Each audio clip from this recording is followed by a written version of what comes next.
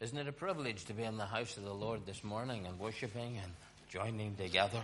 And more often you get here, the more you enjoy it. How will we stick heaven after 1,000 years? The first day or two will be an exciting thing, but whenever we're there 1,000 years, it'll be, well, I was going to say something outside this world, but it will be. However, it's lovely to see you here, to see the decorations in the hall, and to see the fruit and the vegetables and all the rest sitting around the windows and so on. It just rejoices our heart to think that the Lord has been good for another wonderful year and providing for us in many ways. Let's bow our heads together for a word of prayer before we turn to God's word.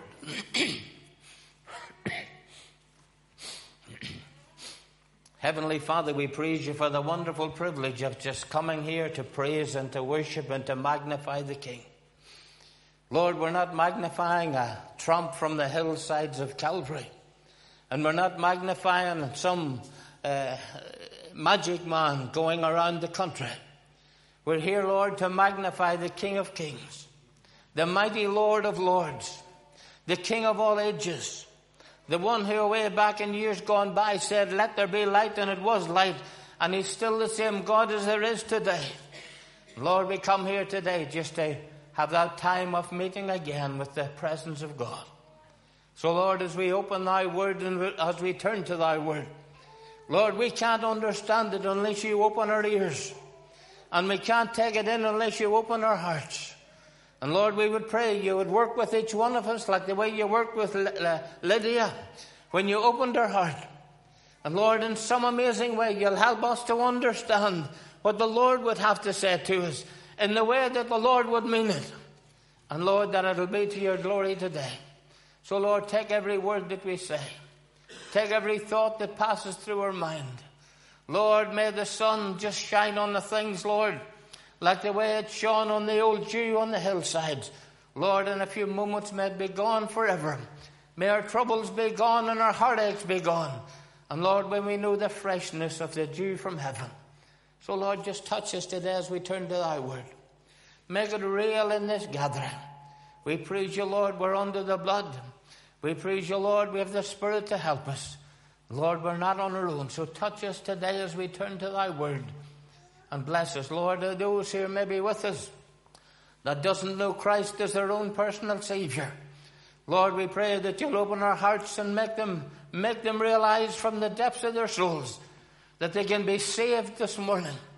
They can turn from sin to heaven. They can turn from darkness to light. They can be redeemed before this service is over. Lord, we praise you. You're still saving souls. And Lord, if there's those here with pains and aches, and things that bother them and things that worry them, Lord, may it evaporate from their minds today under the anointing of the Spirit of God. And Lord, may there be deliverance today in Jesus' name for souls in this place. So Lord, may the outcome of this meeting be to your glory. Lord, may everything we do be to your praise. And Lord, if it's not, get us out of the road, Lord, and you take over. Lord, glorify your name today, for we ask it in Jesus' name. Amen. Could we turn to Genesis chapter 47?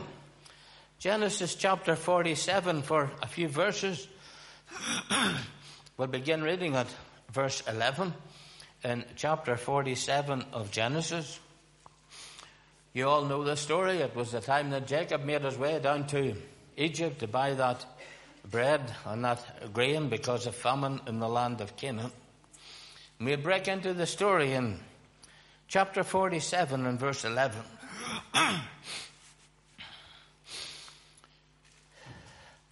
And Joseph placed his father and his brethren and gave them possession in the land of Egypt, in the best of the land, in the land of Ramses, as Pharaoh had commanded. And Joseph nourished his father. Isn't that a wonderful little phrase there? Joseph nourished his father and his brethren and all his father's household with bread according to their families. There was no bread in all the land, for the famine was very sore, so that the land of Egypt and all the land of Canaan fainted by reason of famine.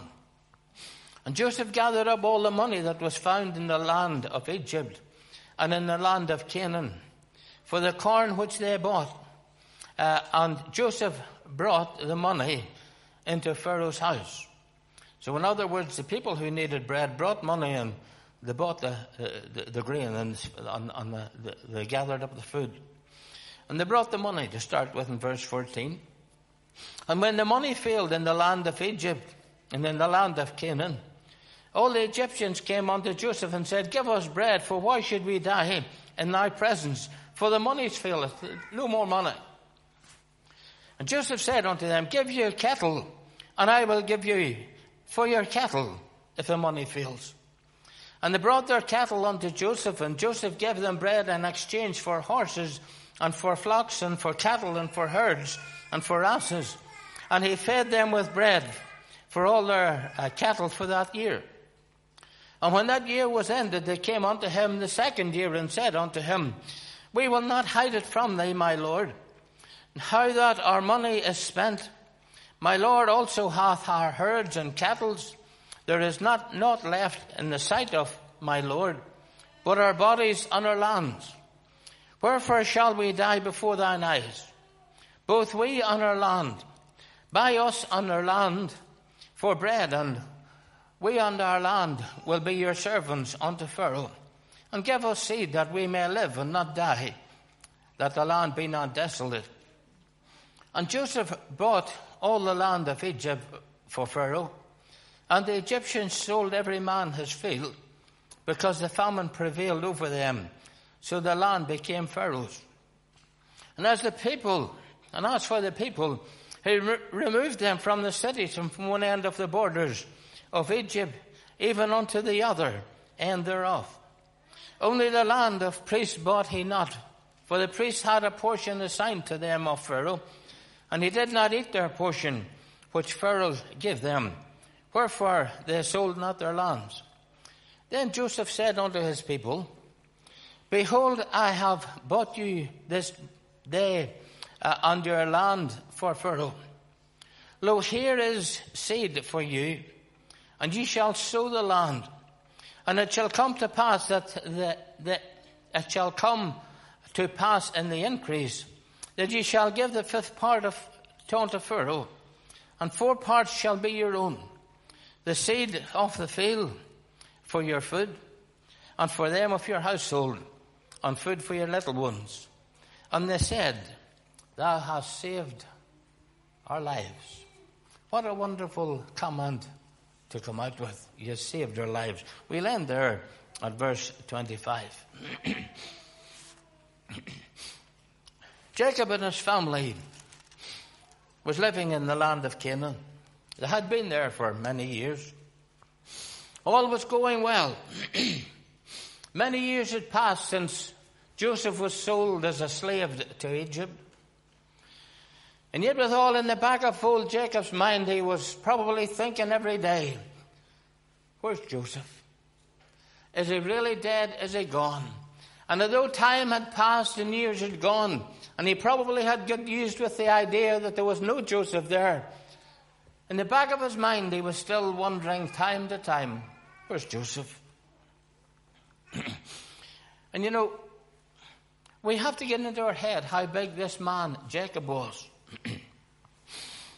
If we went to Genesis chapter 32, you don't need to turn to it, but you can read about a present that this man prepared for Esau. Now, if anybody would have come to me with a present like this, I would have completely and utterly chased them. What you would have done with a present like this, where you would have put a present like this, I don't know what you'd have done. Imagine somebody coming to you with 220 goats and says, there's a wee present for you. There wouldn't have been a hedge in the country, wouldn't have been stripped. There wouldn't have been a hole in the country, there wouldn't have been an out through. And he lands to Joseph 220 goats. I don't know what you'd have done with them. And then he put another 220 sheep on the top of it. Well, the goats made the hole and the sheep run through them. And then he got 30 camels. Well, that must have been to run after the sheep and the goats whenever they got out. And you know, whenever we think of all these things that he brought, it lets you see that was the gift he was given. Now, if you were giving somebody 220 goats and 220 sheep and 30 camels, you must have, of course, Ezra stock to start off with. Because that wasn't the end of his stock. He had still a farmyard left. Let you see the size old Jacob was. Probably took the whole 10 brothers and lots more to look after them. But you know, mighty in all as Jacob was. Big farmer in all that he was. All that he had, his possessions was there, his animals was there, his stock was there, his farm was there, if you want to call it that. All those things was there. Famine hit him and he was just like the beggar in the street. And after the famine came and the crops wasn't growing, he was just as starving as the tramp on the footpath. There was no difference to the rich and the poor. There was no difference to those who had and those who hadn't. There was famine and everybody was starving. You know, it's amazing whenever we get onto the platform along that God has set for us. There's not much difference in us all. The rich man and the poor man is on the same platform with God. The man who has and the man who hasn't, we're all level with God. The man who has his big fancy house and all to do with his big fancy job and his riches is only a pauper in the sight of God like all the others. And when the famine comes and strikes you, you just go like the others. They had wealth and they had prosperity. They had all that they could satisfy. But they had to admit for a short time, I'm starving. I'm starving. I need food. Maybe you're here this morning and you have everything you need. Maybe you're here this morning, you have a nice wee house or a big house, and you have a nice job and everything's going well. Is your soul satisfied with God? You can have all that this old world wants to give you. You can have all that this old world can foster up for you. And yet with all you can be hungry in the sight of God. Friend, tonight can I ask you this morning, are you satisfied with God? Are you satisfied with God? Life for you is going well. Jobs is secure. Everything's within your grasp. Your family's wonderful, settled, everything else. But are you in a famine with God? Where are you with God? You know, Jacob had all the needs, had all his needs. All that this world could supply. But whenever eternity and death stared him in the eyes, he had nothing. He couldn't sell 220 sheep and send them on to the Lord and say, give me an half fortnight. He couldn't get his camels out and say, Lord, there's now 30 camels, give me another week or two. No, whenever famine came, and whenever he was starving, he was on the same platform as them all. People, let me tell you this morning, we're all going to stand before God. Not one of us is going to miss it. And we'll have that appointment with God and we'll all give an account to God for what we are doing. And there's nothing in this world will ever be able to avoid us standing there before God. Your riches, what you have, what you've done, you'll stand before God. And the famine will come someday to your heart and you'll just die like all the others. And you'll be called to stand before God. And you'll just have to say, Lord, feed me. Give me seed. You know, it says Jacob learned that there was corn in Egypt in chapter 42. Chapter 42 and verse 2 we read that he said to his sons, go down and buy food that we may live and not die. Friend, if you want to live, you have to get to the cross. If you want to live, you needn't dabble in the things of this world. And you needn't go to churches. And you needn't come to this church. And you needn't go through rituals in church. If you're going to get something that's going to get you living in heaven, you need Christ. So many people turn I talked to a wee woman not so long ago. She's away in her 90s. And she'd sat in a church all her life. She took communion. She was giving money into her church and everything else. And at 95 or 5 years of age, she says, but I'm not saved. And how many people goes through this old world, sitting in churches, depending on churches, looking at rituals at churches, and they're fulfilling all the rituals at churches, and that's wonderful. But they haven't got Christ. They're still starving for the things that really matter from heaven. Are you here tonight like that? Oh, you think church is wonderful. It's not half as good as Christ. You don't need rituals. You need a Redeemer. You don't need communion. You need Christ. There's none but Christ can satisfy. And if you're here this morning, you're not saved, and you never have come to that place of taking Christ as your Savior, maybe this is your day. Why would your day be tomorrow? I don't know. Why would your day be in a week's time? I don't know. You can't boast of tomorrow, and neither can I. Today is the accepted time, and there's no more times with God. Jacob said to his brothers, go down and buy. Go down and buy. That first verse that we read together, it said Joseph nourished his father and his brethren.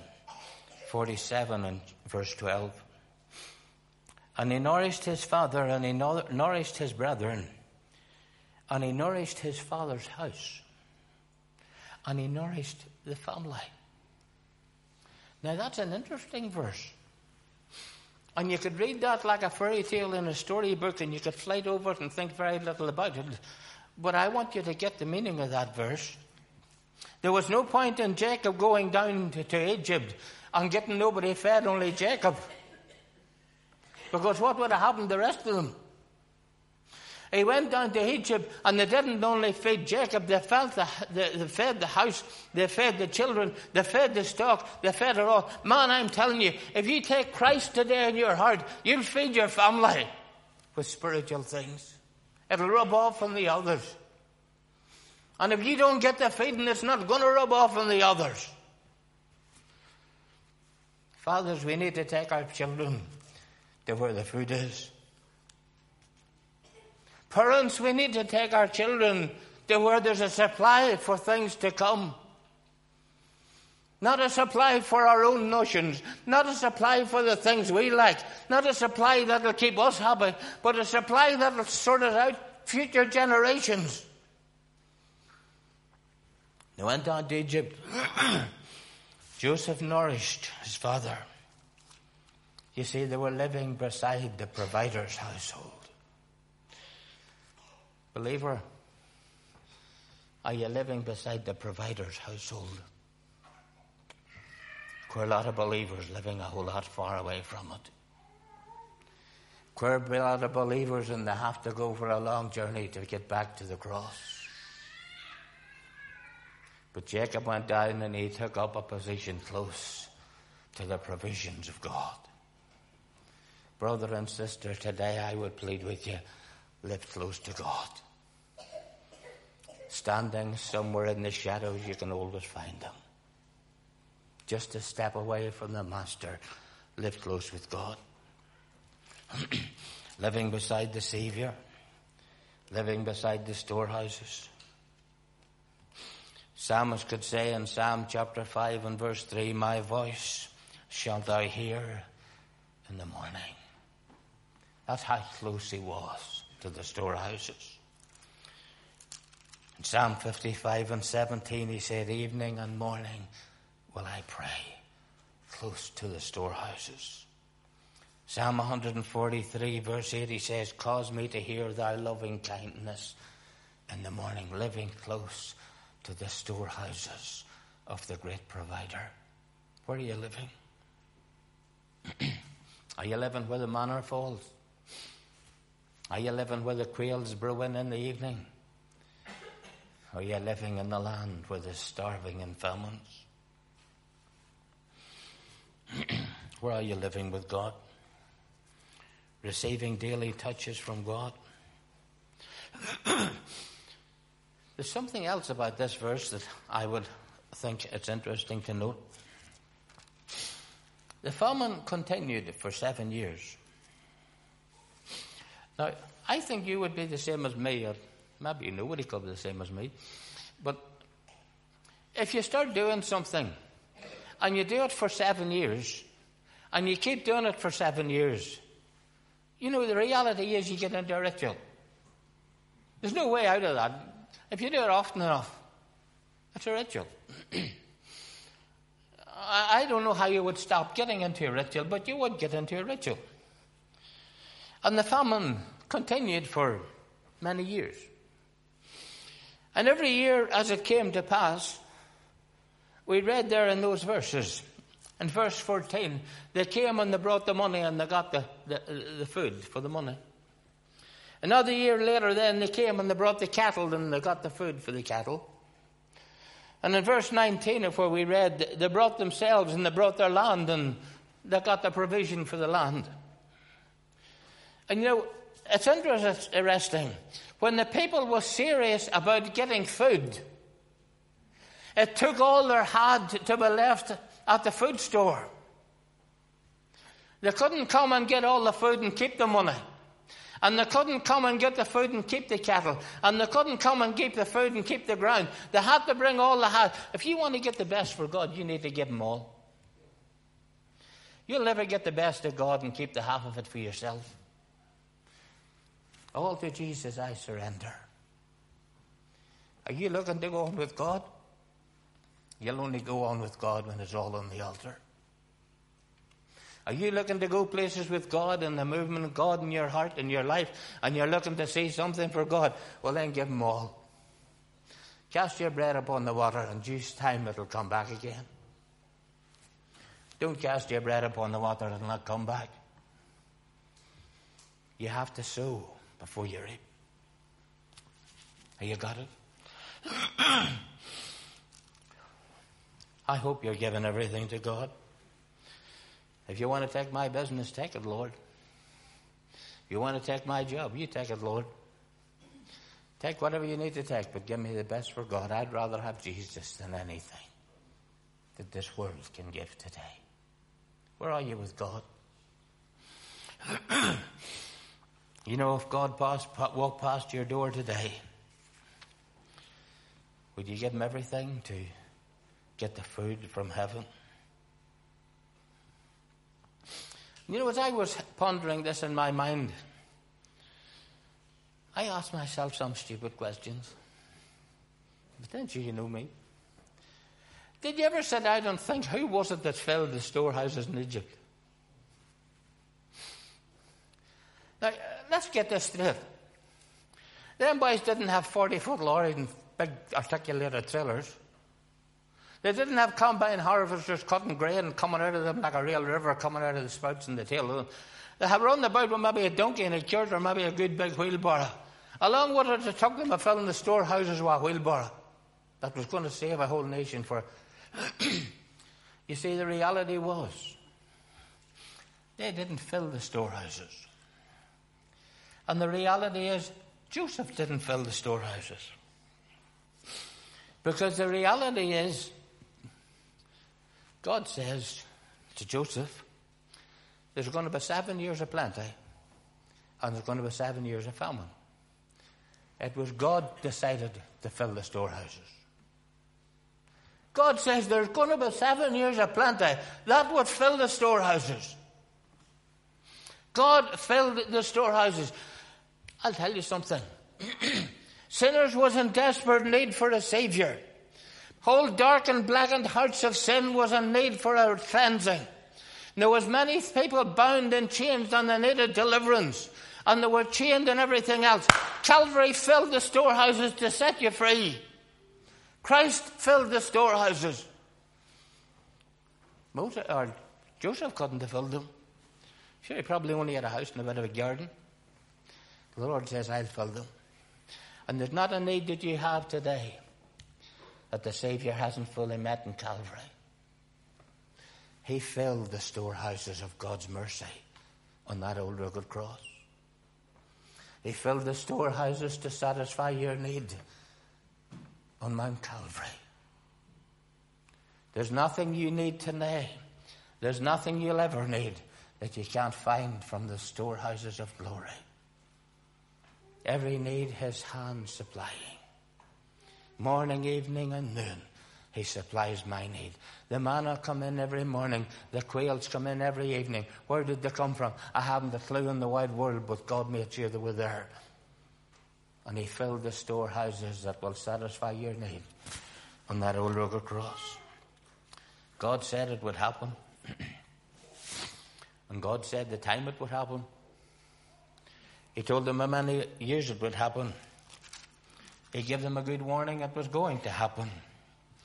And he gave them instructions what to do when it was happening. Make sure you're ready for it. And you know, whenever God gives things like this, there's nothing in this world can stop it. If God says there's going to be 7 years of plenty, there's going to be 7 years of plenty. And if he says there's going to be 7 years of famine, there's going to be 7 years of famine. Nothing can stop whenever God gives the promise. What a mighty Savior we have. What a wonderful God. And there's nothing will ever change the plans of God. You know, God planned Calvary. Nothing could ever have stopped it. Isn't that amazing? In the Garden of Eden, Adam and Eve was there in the garden. And the Lord said to them, the heel of the woman shall bruise the serpent's head. That was the promise of the Savior. Way back in the Garden of Eden, God promised that it was coming. There was nothing would ever stop it. Didn't he tell others? He said to Abram one day, as he put his son on the altar, he said God would provide himself a lamb, and there's nothing will ever stop it. Didn't he say to Isaiah about one who was wounded and bruised and broken for you and for me? Our chastisement was laid upon him. With his stripes we are healed. God promised it. God assured it. God said it. It's coming. And there's nothing would ever have stopped Calvary. Isn't it amazing to think that Christ can save sinners, and there's nothing in this world will ever stop him saving sinners as long as the sinner comes to Jesus? What a Savior. We have a wonderful Savior. I hope you know him. Hope you're walking with him. Wonderful promises. God filled the storehouses at Calvary with mercy. He filled the fountain with blood. He filled that reservoir of forgiveness. He filled it with all the blessings you need. Friend, you're a fool if you don't come and take them. You know, something, I think, there's a comment or two in this, and I suppose I could have preached the sermon on this 2 or 3 words. How I'll get the rest of the sermon in the next bit of time, I don't know, but there was these 2 or 3 words lit up to me in this verse. And they're just wonderful words.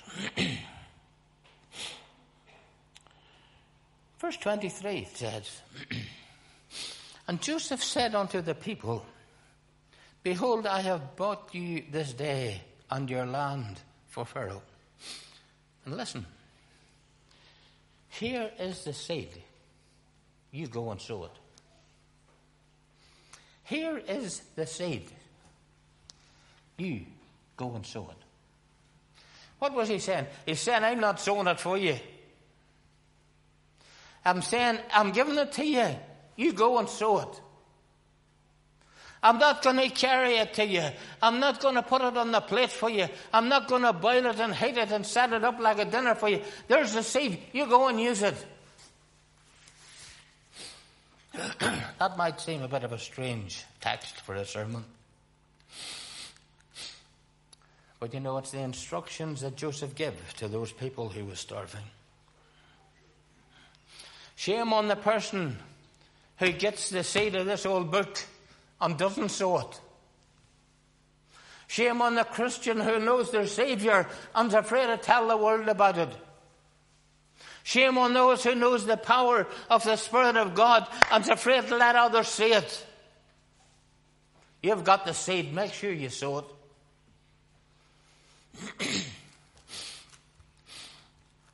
Luke chapter 8 and verse 11, it says the seed is the word of God. 1 Peter 1 and 23, being born again, not of corruptible seed, but of incorruptible. Friend, you've got the seed. Make sure you sow it. Believer, you've got the seed. Is it for you? You know, whenever you start boiling this phrase or two down, you know, there's things we can say about it. You've got the seed. You've got to sow it. Some will bring forth 20-fold. Some will bring forth 100-fold. But you're the witnesses unto Christ. You sow it. If you don't sow it, the world will never see him. You have the seed, sow it. And you know, if you look up in the original, what that word sow means, you know, I'm a bit thick. Whenever I went to school, I could pass absolutely nothing. Couldn't even spell. So whenever I come to big words like sow, I have to look them up to see what they mean. And I looked it up to see what they meant by the word sow. And I was surprised what the word meant. But honestly, I was surprised. Because whenever we read there, go out and sow the seed, it means that you have to go out, you have to dig the ground, you have to prepare the ground, you have to turn the ground over, you have to sow the seed, you have to look after the seed for all the time it's in the ground, you have to water it, you have to fertilize it, you have to be ready, and you have to be there to do the harvesting at the end of it all. And whenever he said sow the seed, he meant from the time the seed goes into the ground to the time you cut it and harvest it. That's what he meant by sowing. It wasn't just go out and throw it across the street and come in and say you've finished. There was more to it than that. Friend, you've got the seed. You have to prepare the ground. You have to sow it. You have to look after it. And you have to be there for the harvest. That's part of the sow. You know, Joseph is not only giving them the seed, he's telling them what to do with it. And he's also doing something else. He's telling them it's going to be fruitful. Because he said in that next verse, 24, and it shall come to pass in the increase. Brothers and sisters, you sow the seed for the kingdom, it'll increase. If it doesn't, God's word's not true. And I believe it is. But there's something about that. I want you to catch it on. If you would have been there, and if you would have been listening to these stories, 7 years had went past and there was nothing had grown. A complete and utter famine and there was nothing growing. The first year was over, you got up, you thought the second year was going to be better, but it wasn't. The second year was over, the third year come, but there's nothing better. The third year was over, the fourth year was nothing better. And it goes on right down the seventh year. And it comes to the end of the seventh year and somebody gives you a bag of seed. He says, away out and sow that, it's going to grow next year. You'd say, well, it didn't grow the last 6 years. What makes next year different? Anybody at all in their right mind would have said, I'm going to hold on to this in case it doesn't grow next year, I'll still have some left. They would have said that maybe it's maybe only a story they're telling us. It mightn't really work. Joseph says, go out and sow it, it's going to work. But how do I know it's going to work? Isn't there an awful lot of people miss us out in God because they're not prepared to walk by faith? They think because it happened last year, it's going to happen again. And they think because it never happened before, it's going to keep on never happening. And they get that old seed into their being, and they get that old ritual into their being that didn't happen this last 7 years, and it's never going to happen again. I'm not going to chance it again. I'm not going to step out again in case it doesn't happen again. And they hold on to the old thing, and they bury the seed in the cupboard, and it never grows. Friends, it's time to sow the seed. And sow it in faith. And believe it's going to come again. What are you doing with the seed that you have in your heart for God? You know what the old book says? Cast your bread upon the water, it will return. Do you know what the psalmist said? He that goeth forth weeping, bearing precious seed, shall doubtless come again, bringing sheaves with them. I don't care how many times it has failed in the past. I don't care how many times you were disappointed. Step out again in faith. Okay, 7 years has passed, but next year's another one. Friend, are you prepared to step out in faith with God? You know, there comes a time in life, especially the life of a believer, when we have to let go our own ideas. There comes a time in life whenever we have to let go our own fears. There comes a time in life whenever we have to bypass our worries. There comes a time in life whenever we have to quit thinking it never worked before, so it mightn't work again. There comes a time whenever we have to pass all that and put the doubts behind us and start believing God. Could I ask you today, step out in the promises of God? They'll never fail. There might have been 7 years of nothing, but there's coming a great harvest day for God. What a day. Where are you with God? Standing on the promises of Christ my King. Through eternal ages let their presence ring. They'll never fail. You know, he also gives us a reason why we have to sow the seed. And I think it's interesting to get this. Very interesting to get it. In verse 24, it came to pass, it shall come to pass in the increase, that ye shall give a fifth part unto Pharaoh. There's going to be 5 parts to this increase. Listen to the rest of it. 4 parts shall be for your own. 4 parts shall be to you, 1 part to Pharaoh.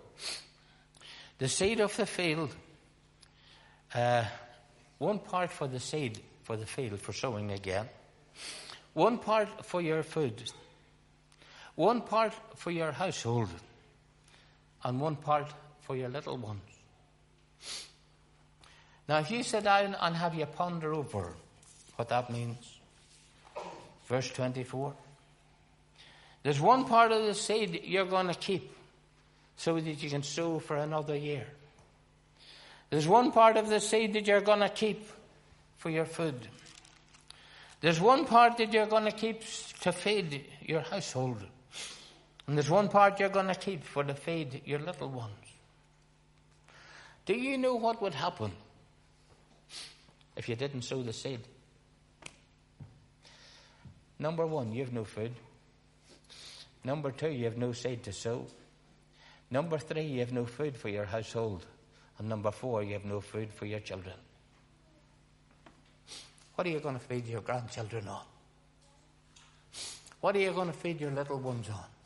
What are you going to sow for your food for next year? If you don't sow the seed of the gospel, we've lost it. That's me at the end of my notes. But as I was pondering this, I thought, 1859 seen a mighty revival in this country. Hundreds and thousands were saved. Where are they today? Where is the results of it? Churches was filled. Mission halls was busting at the doors. The power of God was here, was thriving, was moving in the middle of it all. It was a wonderful outpouring of the Spirit of God. But today, half of the mission halls is closed. The other half's getting ready for closing. And some of the churches is half empty. Why are they like it? Because they got seed and they never sowed it. And they quit preaching the power of Christ. And they quit preaching that they could be redeemed by sovereign grace. And they quit preaching about the mighty power of the risen Saviour. And they quit preaching about the wonderful things we have in Christ. And they watered it all down. Well, theories of this and theories of that. And now the whole thing is nothing, only a theory. Chaps, we've got the seed. You sow it. And if you don't sow it, what happens to your children? What happens to your grandchildren? I'll even put it another way. If you don't sow it, what happens to you? Because a man that's not feasting on that old word of God from day to day, he soon dries up and wizens up himself. We need to sow the seed to keep ourselves going with God. We need to sow the seed to keep our families going. We need to sow the seed to keep our households going. We need to sow the seed to keep our grandchildren going. Brothers and sisters in Christ, sow the seed. Don't water it down. Thy word is a lamp unto my feet, and if I don't switch it on, we'll walk in darkness.